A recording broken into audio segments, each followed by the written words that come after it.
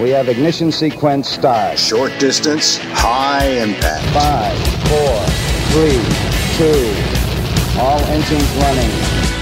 10 questions with Adam Zwar. Big names, great minds. Make yourself a cup of tea. Liftoff. We have liftoff.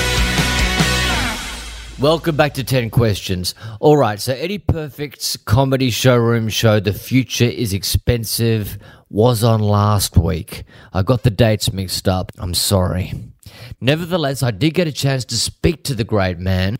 Now, Amanda and I have been following the Eddie Perfect freight train since he was doing hard-edged, gut-punching political comedy festival shows nearly 14 years ago. We've watched him in avant-garde productions at Melbourne's Malthouse Theatre and mainstream musicals like South Pacific, and then of course there's television. He's a brilliant singer and composer who's genuinely funny and can act, as we've seen from his work on Offspring. This is a hilarious chat with Eddie that probably reaches its high point when he tells the story of Lisa McCune recommending he go and see her masseuse.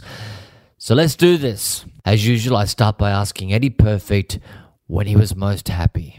I thought about this. This is the only question of yours that I've thought about. So this is probably going to be the only bit that's worth anything.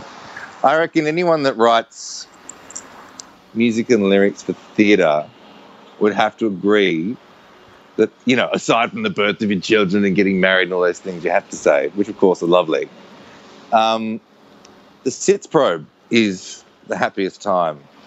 It's just fucking joyous. So the sits probe is obviously for people that, aren't in music theatre. It's when the orchestra who have been rehearsing separately to the cast come together with the cast, and everyone, there's no one does any dancing, no one does any costume. You stand in front of microphones, you hear the full score being played by an orchestra, and the cast sings to it. And if you've written that, that score, that's the point at which everything that you've had in your head and more comes to life. So wow. I often think about, the shittiest musicals you ever heard. Musicals where you're like, oh, fuck, every song in that is a dog. And I can guarantee that Sits Probe, everyone was completely happy. It's just a joyous thing. I can imagine that. It's like having it's probably the closest I've got is when you're hearing great actors say your lines. Yes, that's exactly the same as well. That's an amazing feeling, isn't it? Oh, yeah, it is. And they're elevating it, and you think, oh, I never knew it could be this good. Also because, like any job, I guess, that's like the pointy tip of a really cumbersome iceberg. You do so much other just soul-destroying, heartbreaking, and then just hard work stuff to get to that moment. And when you get to it, it's like it's so satisfying. Even because, an audience hasn't torn it apart yet, or critics haven't got to it. It's just you had something on the inside of your head and now it's outside. And that's no matter whether you make jewelry or cars or whatever you do. I think there's something about having an idea on the inside of your head and making it real in the world. It's just really satisfying. Absolutely. The next question is, who would you like to apologize to and why? Oh, yeah, right, okay. So this is really, I don't know if I should tell you this, but I haven't apologized to this person, and I don't know whether they'd actually be offended by what I said.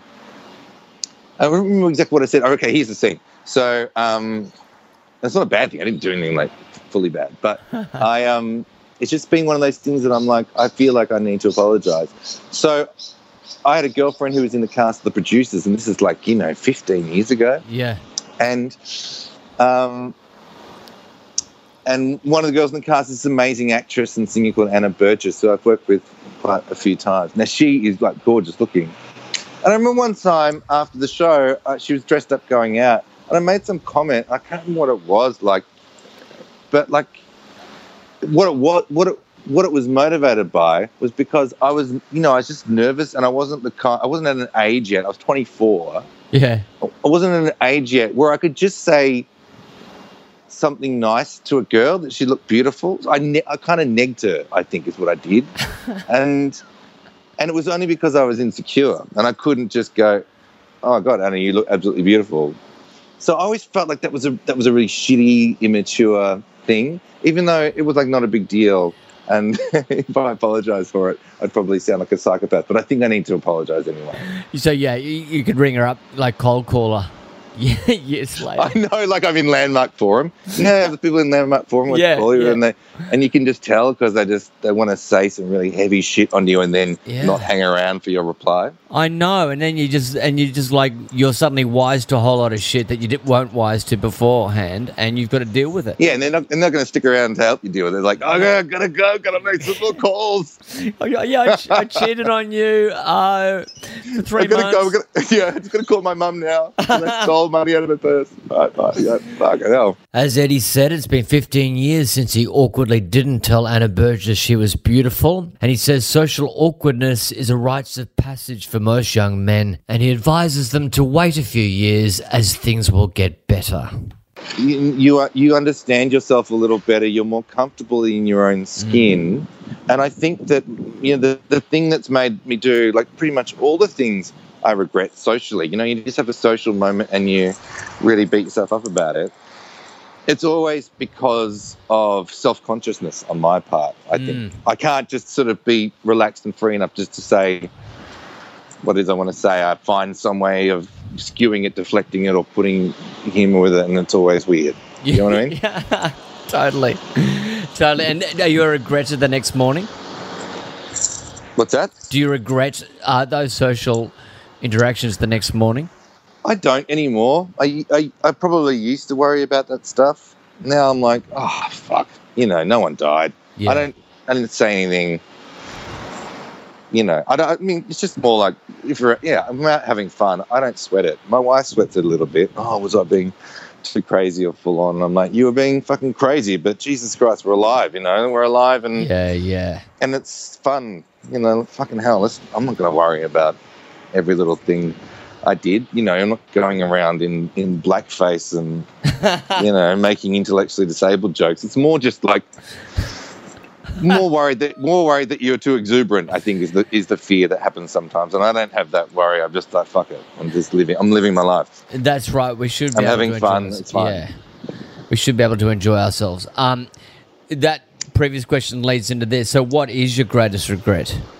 Well, I joked to my wife the other night because my wife and I had this argument about my social media. Yeah. And I think I kind of misunderstood what she meant because it turned into this sort of fight about something else. And then I was like on my high horse. So I just deleted my Instagram account from just completely deactivated. Yeah. And unlike Facebook, that's it. You can't get back in. That's gone forever. Oh. And then I found out the next morning when I actually talked to Lucy about what the issue was, that we'd had relatives over for Christmas and then taken some photographs of Christmas and tagged me into it.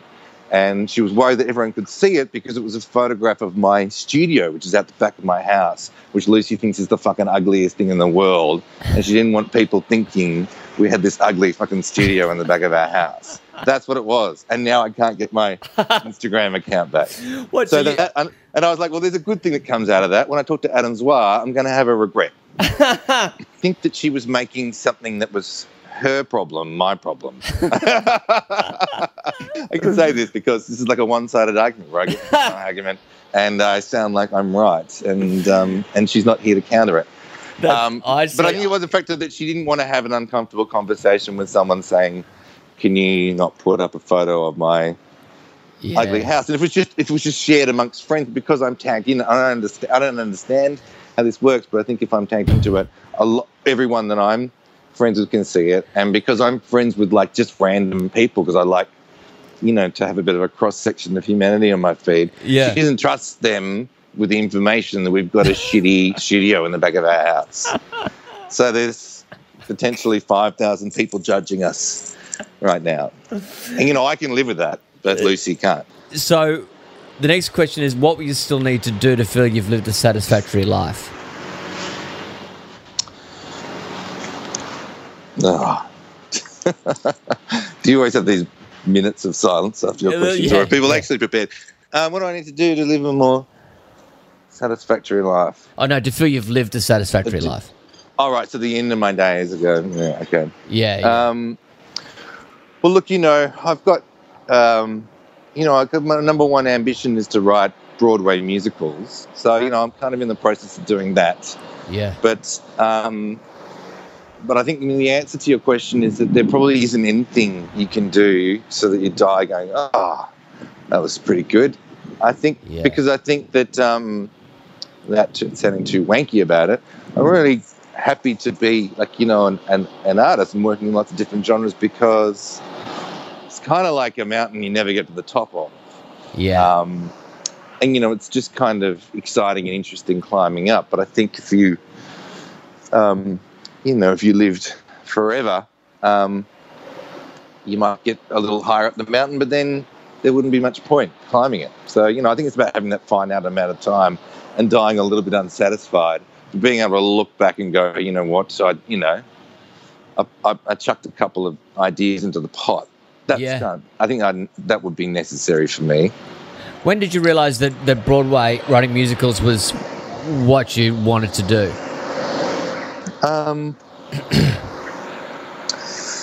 Well, I didn't even know that I could write songs until very late. I didn't start writing songs for, always musical, but I didn't start writing songs for theatre until I went to Whopper and studied music theatre. And it's just a lot of opportunities to write songs for group device projects and stuff. So I put my hand up for every opportunity and wrote, and getting from one end of a song to the end is like a big task when you're writing songs. So you just kind of concentrate on that. And then it wasn't until I had written my second solo show, which is called Drink Pepsi Bitch, and I was writing these songs with multiple characters and multiple sort of musical sections. It was like a one-person musical where I had to play all the parts. Yeah. And that was stressful, I wasn't doing it very well. And I was like, fucking hell, Eddie, just get a cast. Yeah. Musical. So I wrote Shame on the Musical. So, I mean, I always kind of, I never sort of dreamed it was something I would do or even like to do, because I didn't know how to do it. So it's not until you start it, you go, oh yeah. I mean, even now it's like writing a score for a musical. It's a big task, it's not just writing 24 songs. It's writing 3 times as many as that, and throwing things out and pulling them back in, and trying, making lots of considerations and concessions. It's a big task. So you don't just go, oh yeah, now I can write musicals, stamp, tick. You're like, it's just a continual sort of paranoid, terrifying, exhilarating journey where you just don't know whether you can do it until you do it. So that's I find that incredibly satisfying and frustrating. But it's it's like the thing that I love kind of above and beyond a whole lot of other things I love. It's definitely writing music and lyrics is the thing that I love the most. It's one of the hardest things, but totally. And now Eddie gives us a small insight into his songwriting process. I always think about how I want the audience to feel about that particular character, and in order to do that, you need to write from a place where the song you're writing affects you. Like you're both. It's weird because you're writing it and you're singing it and you're singing at the piano, so you're both sort of singer and audience at the same time, and you're trying to have a kind of a communication between yourselves. And so, when you get to a point where you think, yeah, I've achieved that. This is what I think an audience is going to feel in this moment. Then then there's like fucking proof. They're sitting in the theater and it either happens or it doesn't happen. It happens with some people, but it doesn't happen with others. It happens to not enough people, or it's a success. So that's it's completely terrifying, but it's also fantastic. It's like sitting alone in a very lonely space, actually, writing stuff that eventually is supposed to affect a lot of people. It's really weird. It's like being a chemist or something. Yeah, it is, exactly. You kind of creating penicillin or something, just by himself. But they don't know what's going to hit them. right now, Eddie's talking to me instead of sitting alone in a room writing a musical that he's been commissioned to write, the title of which is yet to be announced. But all I can say is it's massive, it's American, and quite a responsibility. And I've never experienced anything like the nexus of commerce and art that happens with music theatre in New York. Yeah. Like they are chasing that dollar like motherfuckers. But at the same time, no one cuts corners. I mean, they know who the quality creatives are. They know who makes good stuff and whether it's right for that project. And they put the money and the time into development. And, so it's like it's high stakes. Yeah. And it's completely commercial, but it's also completely creative at the same time. And actually, I love that. I love those conditions more than anything else. Like I know that there's this new sort of, well, maybe it's not new. I think it is new attitude that art needs to happen with absolutely no deadline. You need to have all, if you had all the time in the world, what would you create? And I think you create a pile of shit. Yeah. Yes. Bach had to write a mass every single Sunday. I mean, he had a deadline from God. He had to turn that shit in. Yeah. And that pressure creates amazing creativity. Like pressure and deadlines, I think, are vital for creativity. And also, I understand there are some art forms that need to be supported because they may be not as mainstream, commercially popular as a musical. But what I really love about working in commercial music theatre is that you want a huge amount of people to love this. And it's really, I know that, commercial ventures often get pilloried for being less creative and less artistic, and people kind of pick and choose things that they think are works of art, things that aren't. But you look at a comedy film that you love and how beautifully shaped and crafted it is and how many people love that piece. And I think that I completely respect all art forms, but me personally, I love the idea of trying to engage a really huge amount of people, lots of different people, lots from different ages and different walks of life. Because it means, success is good, and it means that you can work on that scale because there's money coming in and it's a worthwhile investment. But also, it's just great to engage with a lot of people culturally. I think that's something that That's right. That's right. I don't want to preach to the converted. I want to, you do want to actually get your message out there. Yeah, I totally agree with the deadline thing, because if you give me six weeks to write something, I'll take 6 weeks. I'll take 2 weeks as well, and I reckon it'll be similar and standard. In fact, the 6-week version will just be probably more pretentious. Sometimes speed alleviates the pretentiousness. It does. If I got more time, I tend to write more big print. There's a table. All of a sudden, there's a fucking table. Or get an idea what a room looks like. But otherwise, I don't give a shit. I'm like, here's something. It's a room. Eddie's dictating set dressing now. Uh-oh. We need to bring the deadline forward. That's right. The next question is, who is the person who most influenced you and how? Well, obviously, I think everyone is their parents, because they're there when that tape is written, and it's very hard to unwrite between 0 and 5. So, I think you get everything from your parents, especially from my father. I share a lot of his values, and because all my formative years were spent with my father. My father was probably the mother and father. But I think particularly my father was the person who, I'd go out into the world, into school, and I would obviously receive a lot of information. But when I came home, we were, a very kind of close family, and we talked a lot. There were no sort of televisions. It was sitting around the table and having dinner together and talking. And so that, I guess my father would be the lens through which everything that I'd acquired out in the world sort of was poured. And it was interesting, the values that I that I share. He had this kind of value, which I think is one of the most important, is that, that when it came to books, that they weren't like a budgetable entity, that you didn't go, we haven't got money. There was always money for books. You didn't think about spending money on books. Books kind of exist unlike any other object that you buy, apart from food or whatever. You know, books was just like, if you go in a bookstore, you buy books. And I remember every weekend he would buy us a book, and, you know, we'd go into a bookstore and we'd look through books and we'd choose them, you know, starting from picture books all the way up through, you know. And I often know as a father, you know, seeing my kids pick up books, and I'm like, that book's a piece of shit. They should be, you know, getting this book. You know, it's very important for kids to choose their own book. And what did he do? So I've got that. What did your dad do?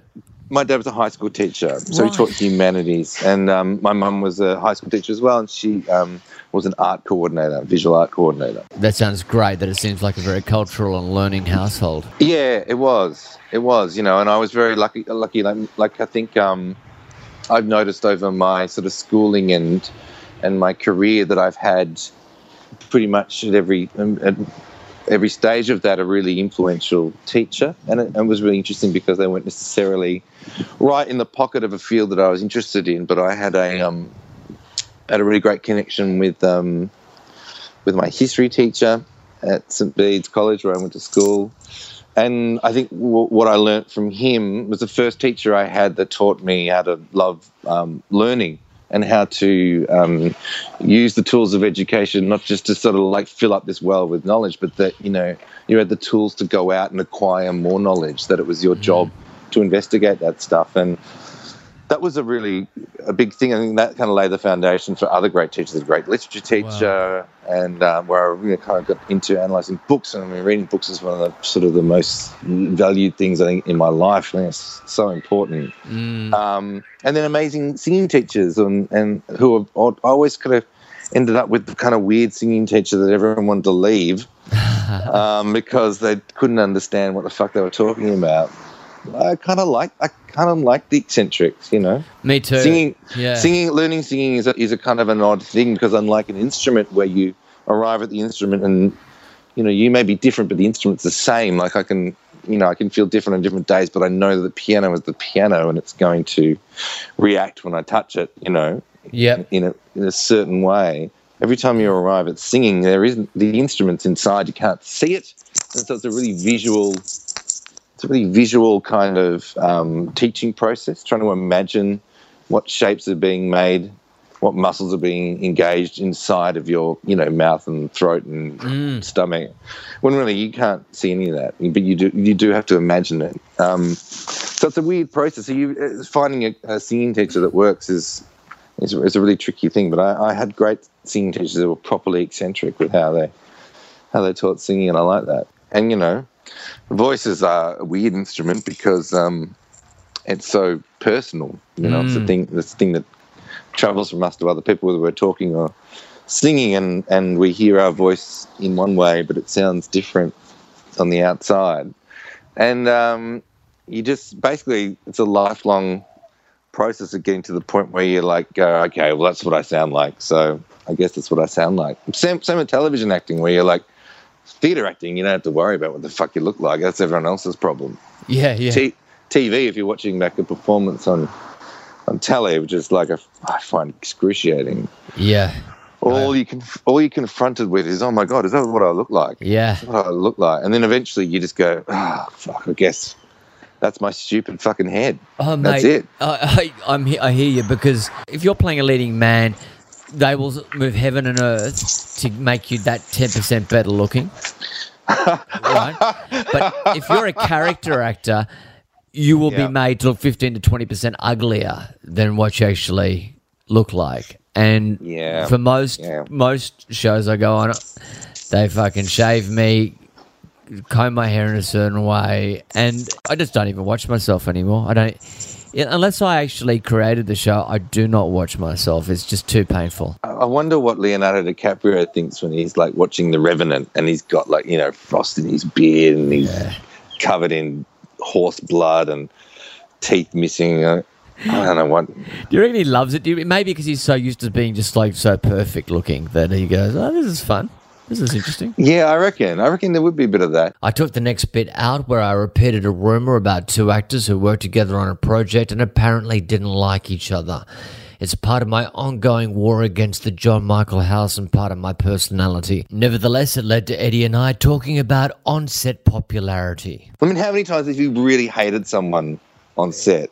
Yeah, I've generally been the one who's been hated. Really? Yeah, but sometimes, when I was talking about this the other day, that, you've just met someone, like on the gig I'm doing at the moment, I'm playing an unlikable person, and because they don't know who I am, that's carried on to the green room. You're unlikable everywhere. Yeah, it's like, I'm just not embraced, I'm just that dude. And oh, that's great. Yeah, it's just easier. It's easier for them to act if they don't like you. That's it. It's just a shortcut. And but so I'm dealing with that at the moment. But I always try and make guest actors feel comfortable and things like that, because that's the worst when because as a guest actor you're just like kind of walking onto into someone's workplace for a few weeks, and oh god, yeah, it's very uncomfortable.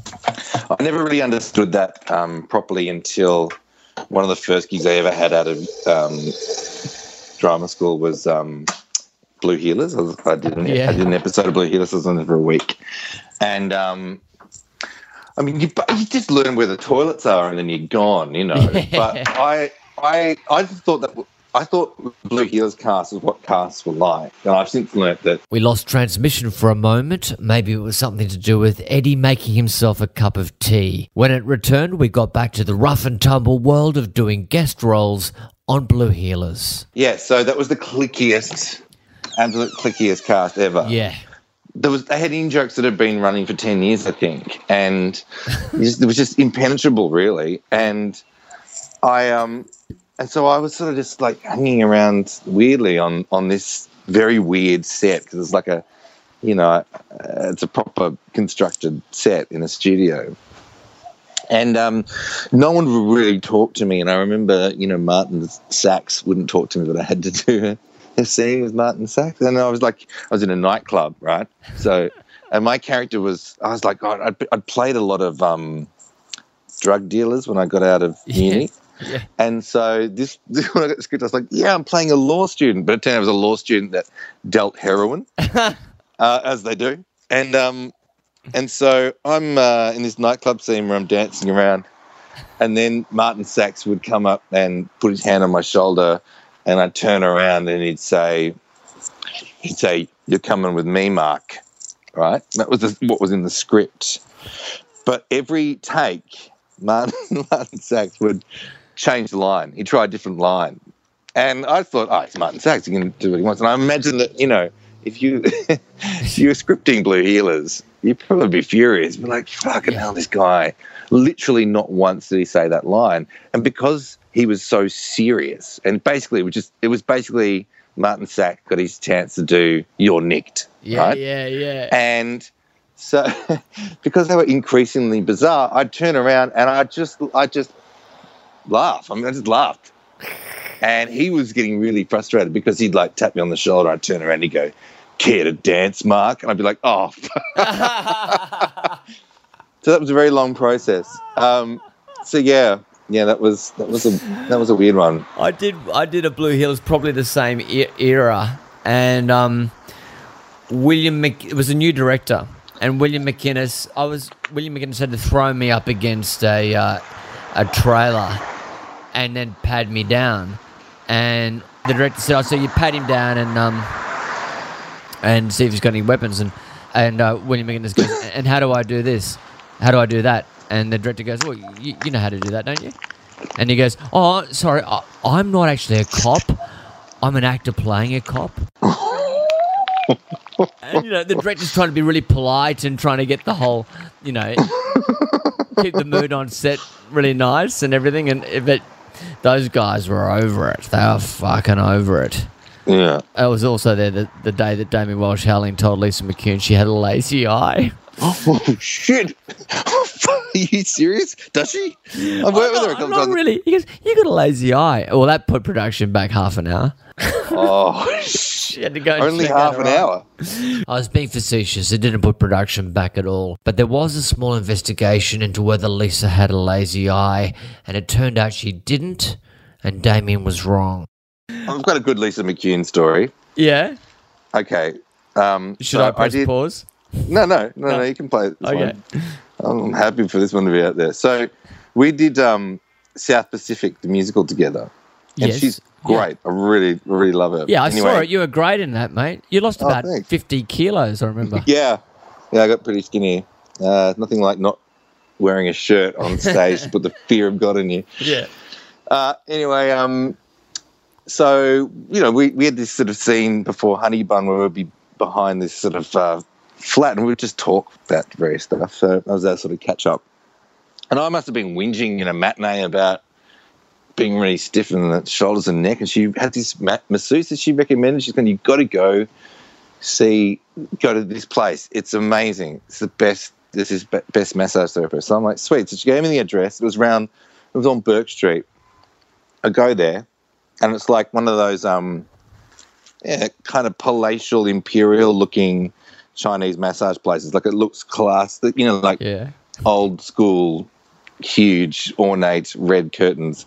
And anyway, I walk in there and, Lisa's made this appointment for me. I walk in there and first thing I notice on all the walls is all this kind of like printed signs that say, please do not ask for sexual services. It's completely illegal and the cops will be notified. And I'm like, great, all right. So I go in and I strip down to my undies and I had this memory of them wanting me to take my undies off, but I was like, I can't deal with that. I'm not taking my undies off. And so anyway, lying there, eventually this woman comes out. She's a Chinese woman. She's about 40. She's got the worst fucking cough ever. She's just like into her fist. And then, she starts massaging me, like cough, cough, cough. Massage. Oh, no. And really, you want to get that looked at cough, Yeah. That sounds like a bad one. And anyway, she must have kind of coughed on me and massaged me for about 5 minutes. And she goes, you want special? And I'm like, this is me. I'm so fucking naive. And I'm like, what's the special? She's like, you want a hand job? But just like blood. You want a hand job? Like I'm holding her up. And I go to her, no thanks. I said, look, I've really got some serious issues with my neck and shoulders. So if it's okay with you, just today, just the massage would be fine, thanks. I didn't want to I don't know. I felt weird about. I didn't want to offend her. Yeah, no. And she just goes like a cloud just passes over her face, and she's dark now. And so she goes back and gives me about 3 minutes of tepid little just touching, and then she's going, "You'll finish," and that was it. I was in and out in 10 minutes because I'd rejected this woman's hand job. Oh my God! And what I was went back Lisa's... to the theatre, and I was like, Lisa, you sent me to a hand job masseuse, right? And she's mortified. I'm like, what are you doing? She was literally the best, Eddie, the best massage. I'm like, what are you doing in there, McCune? But she was mortified, so I think that she didn't know. She didn't know that hand job was an option. I love it. I mean, and the cough too. Presumably she was right-handed, right? So presumably she's coughing into the balled-up fist, the hand that she's going to be doing this wanking with. Oh. And I had this kind of contagion vision, this horrible infectious disease spreads amongst the population. You know how in Contagion it does those jump cut flashbacks until the guy's got the pig. I was like, it's going to be those images, an old lady in Prague, people on a riverboat in the desert, and then it'll just be this woman coughing in her hand and putting it on my cock. And it's like, that's how it started. Oh, mate. But I mean, it wasn't that. It wasn't like, if she wasn't coughing, this would be great. I don't want to get a hand job and wanting massage. And it scarred me because I can't. I like to go to the odd Thai massage place to get a a little if I'm feeling before a show and stuff. But now I can't do it. I go, I don't know if this is going to be a hand job place, and I don't want to offend anyone by saying, there's no way to go, is this a hand job place? And then go, because I don't want one. You know what I mean? You'll go, this is a hand job place, and you'll be like, yeah. Oh, and it's like, no. And sometimes that can be, especially if you've got a language barrier. I don't want to mention hand jobs, but I just can't do it now. We can't do it. Lisa McCune ruined massages for me. Mate, when was the last time you cried and why? Oh man, it's not hard. I cry all the fucking time. So I cried watching The Voice the other night. You know what makes me specifically cry about The Voice is not like, I don't give a shit about the singers and their journey and whatever. Like, some 16-year-old that's, really been wanting this for so long. Yeah. Fucking hell, what do you mean? She's been dreaming about this since last Wednesday. He's 16, come on. Anyway, I really get, I get emotional watching the parents that turn up to see their kids perform. I just kind of imagine what it would be like if I were a parent. I don't think I would. I imagine, maybe I'm a bit of a snob, I imagine I won't be in that position. But I may well be, like standing there and you're on camera and it's it's basically everything about having kids is sort of distilled into that moment, because you made this child, but the child is their own, and they've made a decision, and they're doing something really public, really scary, that if it goes, your natural instincts want to protect your kids, but they're setting themselves up for like massive hurt. If it's a big desire and they get rejected, that you cannot shield them from that possibility in that moment. And so it's a very pure thing to watch on parents' faces when they're watching that moment. And I find that moving. Yeah, so do I. Particularly if they're immigrants for some reason. Oh my God, I cry way more if it's an Italian mum or totally something. I don't know why. Totally, because they've come so far already, and now they're here. It's such because the journey is marked. Where someone comes from Kiel or Downs, you're like, all right, well, you got in the car, but you travelled the vast expanses of space and time and culture and language, and now you're here watching a child sing on The Voice. It's like you've really got a lot of eggs in that basket. Yeah, it's make or break. What is your current state of mind? It's pretty good. I mean, like right now, it's good. I'm enjoying talking to you. I'm standing in the garden that my wife made. She made a garden out the front of the house. It's quite hard to enjoy a garden in the front of your house because everyone walks past, and so you're just dealing with humans, which is for me, dealing with humans and sitting in a nice garden are sort of mutually exclusive. So I like a bit of a seclusion with my gardens, but it's nice, and same.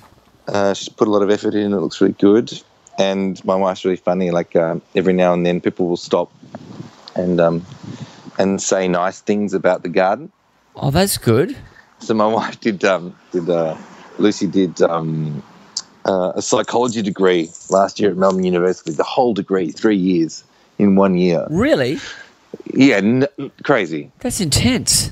It's so intense, and she aced it. So she's very clever, hardworking. But she would sit in the front of the house, have this sort of study desk set up, and she was like an art installation, because it didn't matter what time of night or day I walked past, so she was sitting there in the window tapping away. But the benefit was that during the day she'd have the windows open. If people couldn't see her, and they would stop, and she would just listen, just eavesdrop on people saying nice things about her garden. Oh, that's great. That's she great. Was pretty stoked to actually be able to eavesdrop on anything you've created, or what people think of any creation that you've made. That's pretty good. She hasn't got a bad review yet, which is good. No. She'd probably come storming out the house and go, what the fuck do you know? As long as Jim Shembry's not reviewing, not walking past the garden. That's right. Yeah. Cameron Woodhead. We could go either way with Cameron. It'd either be a 1-star garden or a 5-star garden with Cameron Woodhead. That's such extremes. What do you consider your greatest achievement? I think I nailed it with my my wife and kids. Like you know, obviously it's a work in progress and it could go south at any time. But I'm really lucky in that respect. So whether I can claim all that, because they're all their own people and they're very interesting and kind people, that still feels like, you know, I feel that reflects quite well on me. So I think that's a great achievement. But every other time when I think about achievement, it's always in terms of writing. So I think about the things that I've written that I'm kind of proud and embarrassed by equally and to varying degrees. But, you know, making something is hard. I mean, you know, like making anything is really hard. And it's so much of your kind of life and your personal circumstances and what you want to say and who you are bleed into that piece, and then it exists, and then you move on, you write something else. But I look back at the pieces I've written, and you know, I'm really proud of them. Like I'm really proud of, and you know, obviously there's things that I don't like, but you know, I like Shane Warne the musical. I feel like that, you know, holds up, and it's an achievement. And I like wrote a piece called Songs for the Middle, which I did with the Brodsky Quartet, and that was so different to Shane Warne the musical. I wrote it afterwards almost like an antidote to writing commercial musical. I was like, I'm going to write a show about my suburb of Mentone,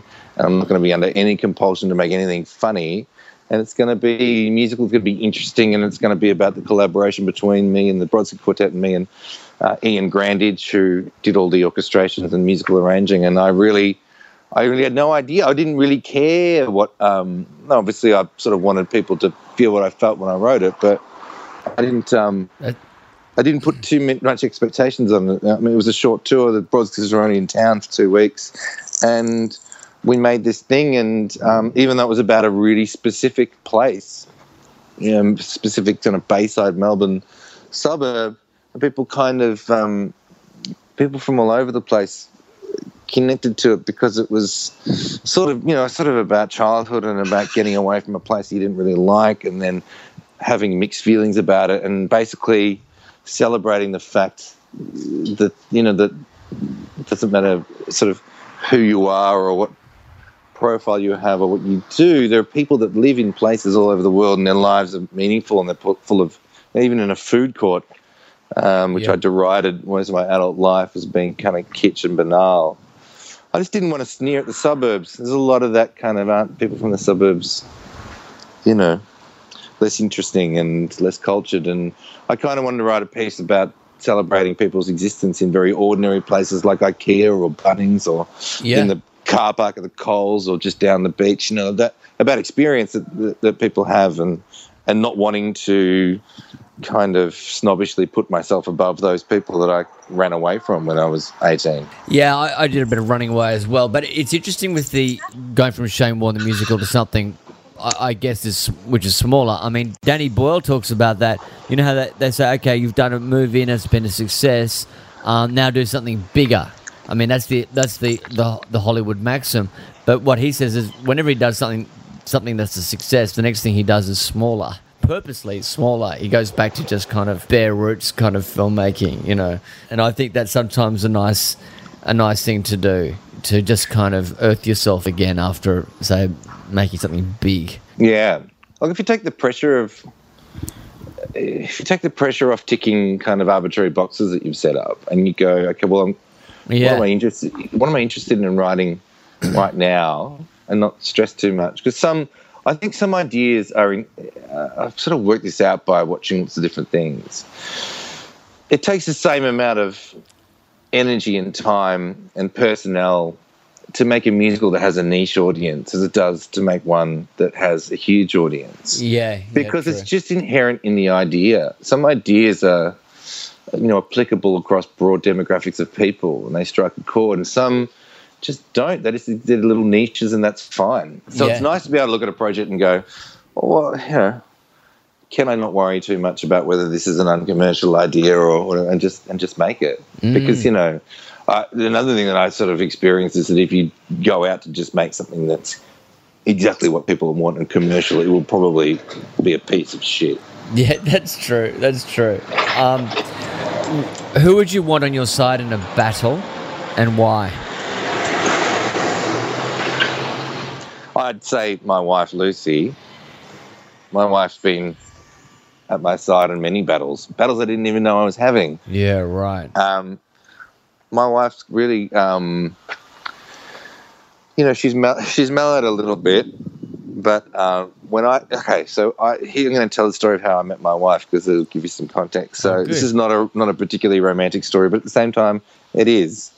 We met on the dance floor of Revolver nightclub in Paran on a Sunday morning at about 8 a.m. So you can imagine, it doesn't know Revolver. Yeah, it'd be good. I'm not going to tell you. It's not great. It doesn't reflect that well on me. Anyway, having a good time. It's my life.